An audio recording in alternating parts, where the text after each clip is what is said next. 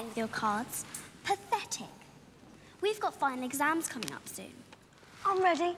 Ask me any question. All right. What are the 3 most crucial ingredients in a forgetfulness potion? Forgot.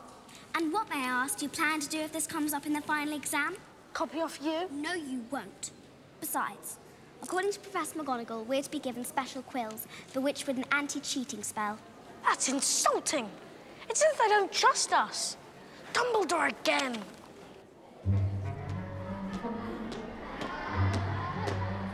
Leglock curse? Malfoy.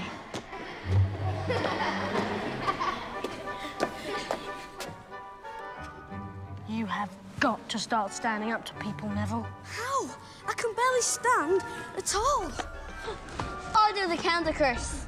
No, that's all I need. You to set my bloody kneecaps on fire. I don't appreciate the insinuation, Longbottom.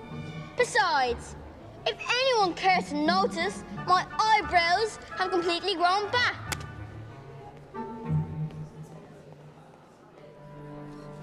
I found him. Dumbledore is particularly famous for his defeat of the Dark Wizard Grindelwald in 1945. Go on.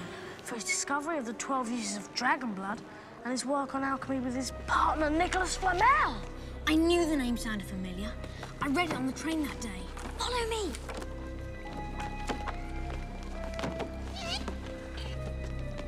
Hey, wait. Where are you going? What about the counter curse?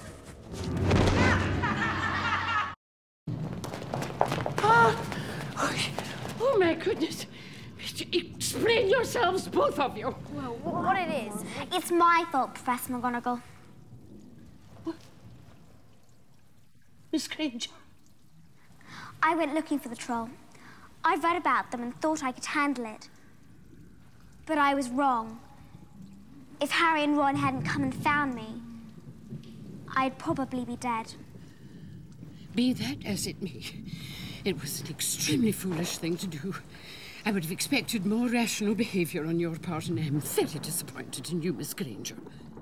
5 points will be taken from Gryffindor for your serious lack of judgment. As for you 2 gentlemen, well, I just hope you realise how fortunate you are.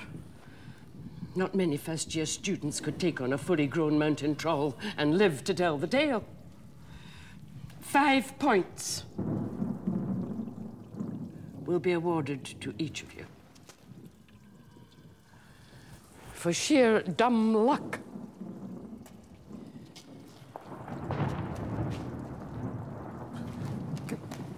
Perhaps you ought to go.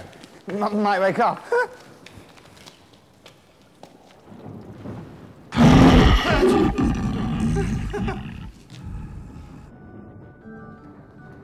Good of you to get us out of trouble like that. Mind you, we did save her life. Mind you, she might not have needed saving if you hadn't insulted her. What a friend's fool.